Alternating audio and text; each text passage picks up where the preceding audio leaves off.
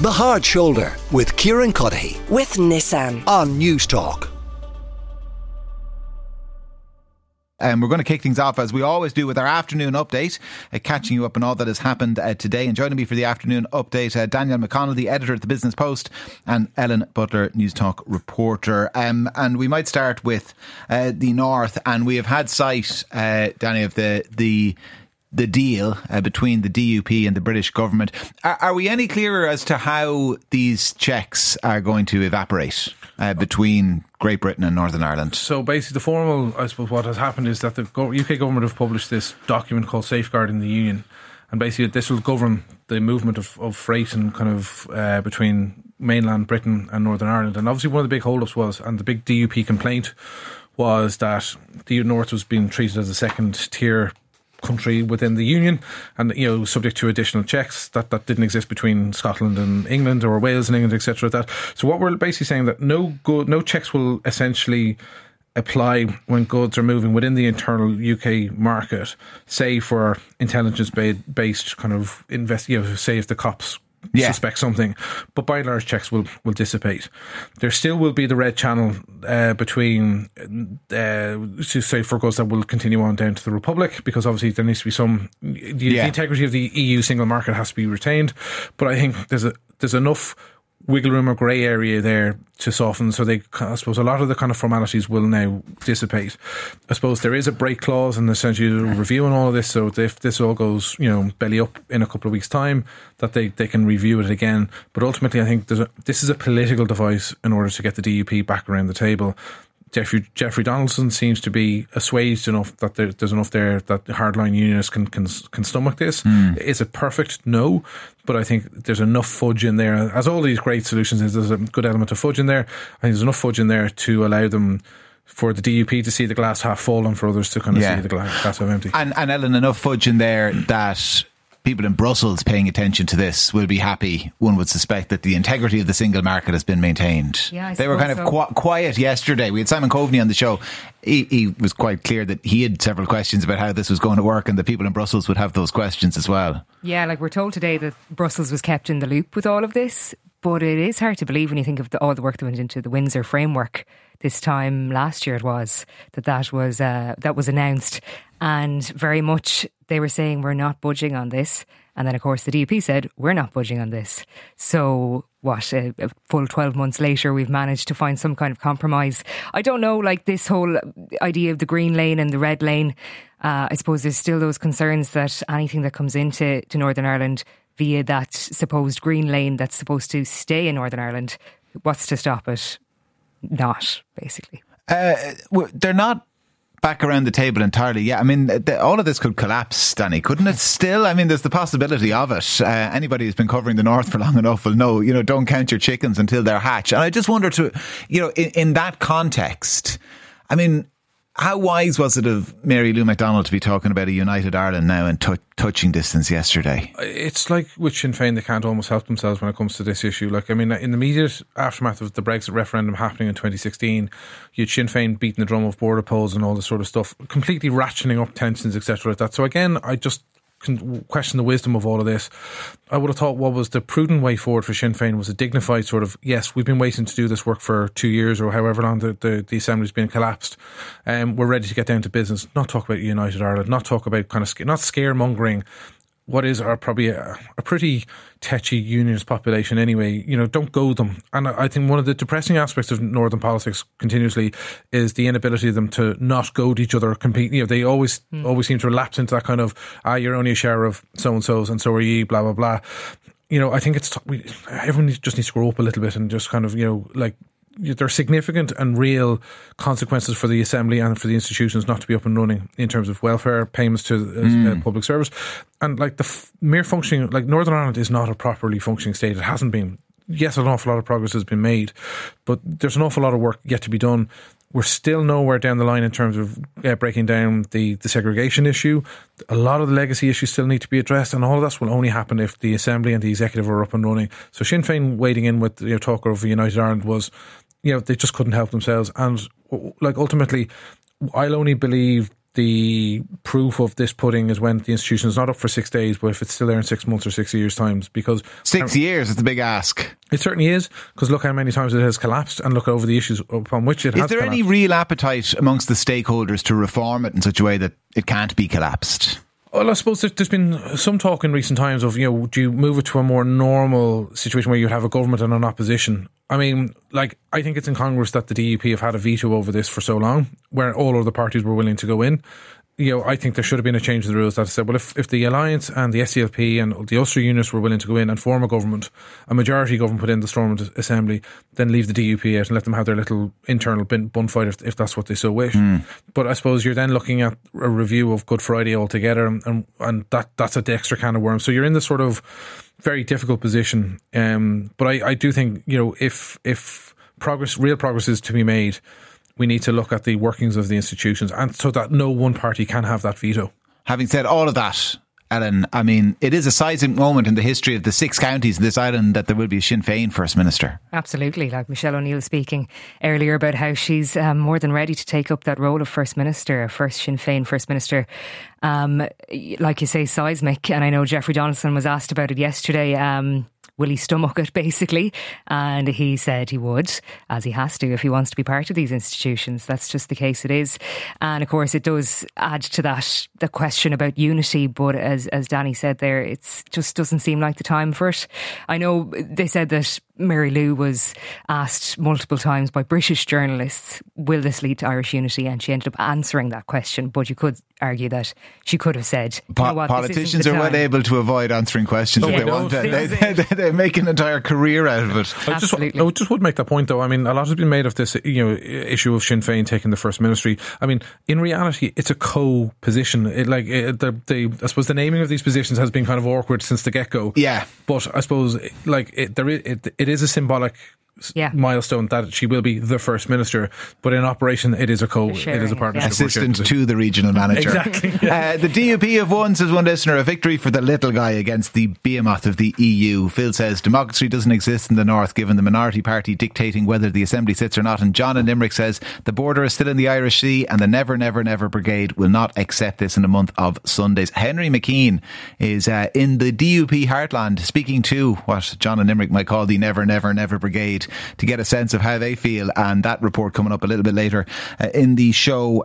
Taxi shortages being discussed before an Oireachtas committee today. I look around studio, no offence Danny, Ellen, you're more likely to be out looking for taxis late nights than myself and Danny who are up early in the mornings with kids. Are there too few in the city streets, do you think? I think so. Yeah, absolutely. My worst experience of it was actually the night of our Christmas party here. I don't know if you had any trouble getting home, but there was none. Now I know that was Christmas party season. It's never going to be as busy as that.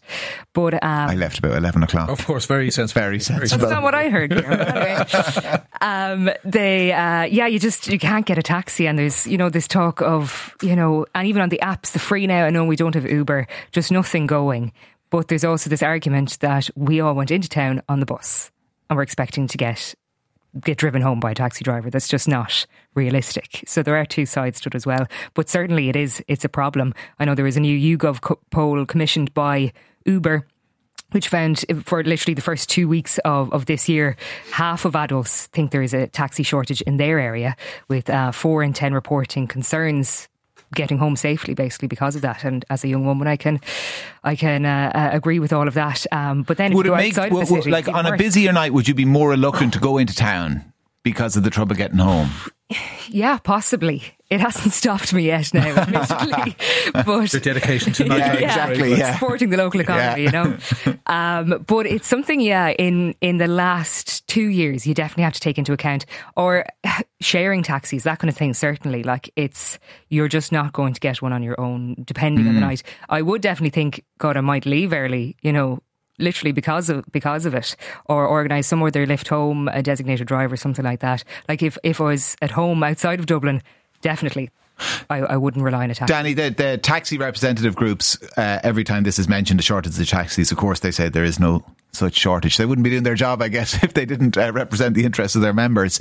Having said that, I mean, whether it's true or not, kind of perception is reality, and it's just another thing that in people's minds makes city centres, particularly maybe Dublin city centre, a bit of a no-go. There's a kind of a reluctance to go in. They listen to conversations like this and think, that is more hassle than it's worth. Okay, there's no ambiguity that there is a shortage of taxis. You try and get off a plane at Dublin Airport, you can't get a taxi, or you're standing in the queue for an hour to get a taxi into Dublin. All of this dates back to when Alan Kelly was Junior Minister for Transport about 10 or 12 years ago. He narrowed so we had deregulation when Michael McDougall brought in, and it was a free, and you had the Carlsberg situation of taxis down, whatever street, because there was just an endless line of them. Alan Kelly restricted that only new licences coming forward had to be disabled licence, so it's far more costly for a taxi driver to get a kind of a disabled ready taxi. So it was an effective cap. Right, through COVID, we saw a huge wastage of taxi drivers just saying, this is not for me anymore. Right, so we do have an effective shortfall of taxis, and it's not just at night time; it's during peak hours of the day where you can't get them. The rate of cancellation on the Free Now app, at peak times, is just it's just ridiculous. I know I live in Drumcondra. My 2 or 3 nights out over Christmas, I had to walk home every single night because there wasn't a taxi to be had. Now I'm grand. I can mind myself. It's not an option for everyone. But if that was my wife, if that was my daughter, or whatever, that you'd be thinking that's not what you want. In a civilised, developed city, it's incongruous that we're in this position. Your point around where are the 24-hour buses that you see in other cities? It's not developed enough. I mean, really, if you're trying to get out to places like Stillorgan or Ballsbridge, or you're trying to get out to Clontarf or Marine on the north side, what are your options? You're walking for a good chunk of it to try and hope to hail them down. So there needs to be first of all, I think there definitely needs to be an increase in the number of licenses, normal licenses being given. I would think for new entrants there needs to be a kind of almost an additional instruction that you have to work certain nighttime periods if you want to fulfil the so those peak hours are addressed. And second of all, thirdly, I would make the point that to a government perspective, stop listening to the vested interests. Listen to your voters, listen to the public, and listen to the business owners in town who are being walloped between increased charges, and I've been in the studio talking about the state of the inner city and how kippy it can be, the safety of the streets. You put all that together, it's not a really enticing package if you're a tourist looking to come to Dublin, if you know that it's really expensive and you can't get a taxi. It's interesting that you mentioned about getting a taxi from the airport, even, because I know the taxi groups make the argument that it's the nighttime that's the issue, that there isn't actually a drop in the number of taxi drivers. They just don't want to work after dark because of, many cases of antisocial behaviour they've described. But like you say, it's a handy argument to say that over the last 10-15 years there hasn't been an overall drop in the number of taxi drivers. Whether that's true or not, there's been a massive increase in the population. So there are fewer taxis for everybody out there. That's the issue if the number of drivers stays the same. Listen, there's been mention there by both of you of the airport. So Kieran Cuff, the Green MEP, was on yesterday morning on Newstalk Breakfast talking about his opposition to plans to expand Dublin Airport's capacity. And Daddy, he was joined today, kind of more significantly, I think, by Junior Minister Joe O'Brien. Yeah, surprise, a Green Party minister would actually do something sensible. We're an island nation on the edge of Europe. We have a cap. We've just built a second runway at the cost of 320 million. And we now have a ridiculous situation that because of this planning cap, the number of flights coming in out of Dublin Airport is now less than what it was when we had a single runway in operation. This is ridiculous. I'm not a cheerleader for Michael O'Leary or Ryanair, but I'm talking about the economy. Why would you build a second runway if you're not going to have the capacity there to do it? Dublin Airport absolutely have to own up the fact that they did not get their planning application into Fingal on time. That's going to be a 3 to 4 year process in terms of the planning, and we know there's going to be objections. They've already been lodged. We know there's going to be appeals, etc. like that. So the idea that this is going to be resolved next year in 2025 is just not believable. So it is incumbent on Eamon Ryan, it is incumbent on the government to future-proof our access, because all it's going to do ultimately is, if there's it's a supply and demand issue. If capacity is not going up and if demand is there, all it's going to mean are higher prices for consumers. And fewer trips as well, because Ellen, sometimes this lost in the argument made against it by people with environmental concerns is that maybe we don't need all of these kind of executives flying in their private jets. But again, to go back to the taxi point, if the population keeps increasing and the cap in the airport stays the same, then all of us can go on fewer holidays. That's actually the consequence. In 10 years' time, all of us would have to do 25% less flying. Now, maybe we need to do that to save the planet, but I'm not sure if the penny dropped. Well, was arguing, and Joe O'Brien, I'm sure, the point he was making yesterday on News Talk, that this idea that we'll just get on a plane, fly across the Atlantic and go shopping in New York for a weekend. We just need to move past that. That's not a reality anymore. I used to be the Celtic Tiger, now we used to. Yeah, I know, but I mean, vice versa then is true. You know what I mean? All those US tourists who come here, we're going to turn around and say, well, actually, no, you can't come here either and spend your money. We don't want it. You know, if we're not going to send people over to shop in Saks on Fifth Avenue. I don't know if anyone do that. Is that still a shop on Fifth Avenue? Like, you might say because I'm a pilot, but you might just say, listen, I'm beating the drum. But like, aviation does unfairly get targeted in terms of emissions. It amounts for 2% of global emissions, aviation, whereas road transport accounts for about 25 to 30% of emissions. Like, where's the call for reducing the number of cars? You know what I mean? Or really tackling that. We cannot escape the fact that Dublin Airport, 95 or 96% of the passengers or people who come into the country come in through Dublin Airport. So all the seaports and all the other airports account for a minuscule amount. It is incongruous. It is ridiculous that we have built all those facilities in terms of a new runway, and we're going to battle with this stupid cap for the next 2 or 3 years at least. Listen, we might talk about that later in the show. Before I let you go though, RTE back in the news today. So Ellen, this is to do with the package offered to the outgoing chief financial officer. Is that right? Yeah, that's right. Danny might be able to guide us on this one. Well, just in terms of getting... So, obviously, there's been a lot of talk around the departures of the senior brass from RTE in recent times and their kind of exit packages. So Adrian Lynch is Adrian Lynch we're talking about? Yeah. So Adrian Lynch, I'm just getting my notes up here. So Adrian Lynch obviously came in under significant fire last year before the committee, and ultimately, there was a lot of question marks around his performance at the committee and his own terms and conditions. We now know in relation to, I suppose, there was a voluntary exit package for senior staff announced before Christmas, and kind of all staff before Christmas. That was delayed somewhat, but we're now getting into the space of, we saw the departure of Brian Dobson or retirement. Now, this is not linked to the wider scandal. Brian is just retiring, but I think what you're likely to see now is an exodus of senior people who are on high money before, I suppose, a kind of a reconciliation of their salaries is going to kick in. And I think, I suppose, the other thing is that, there are still remaining question marks around RTE's I suppose tax status and its kind of relationship to revenue, because there obviously were concerns around its financial probity, about its handling of 0-hour contracts and its outstanding tax liability. So a lot of these questions are still bubbling up, far beyond, I suppose, the significance of the toy show, the musical kind of controversy that we were talking about last week. Now these are far more in depth and probably longer standing and more structural difficulties that the RTE now have to deal with. Yeah, to clarify this, my own fault. It's Breed O'Keefe as the former chief financial officer. It was her package, exit package is the one that wasn't considered and approved by the executive board. So listen, it's more questions to be asked, and reports as well that Revenue are looking into those exit packages and questioning whether tax should have been paid or more tax should have been paid on them. So further, as Danny says, financial spotlight being shone on RTE, and that will continue to be the case for some time yet. Listen, thank you both very much for coming in. Danny McConnell, the editor of the Business Post, and Ellen Butler, Newstalk reporter. The Hard Shoulder with Kieran with Nissan. Weekdays from 4 on Newstalk.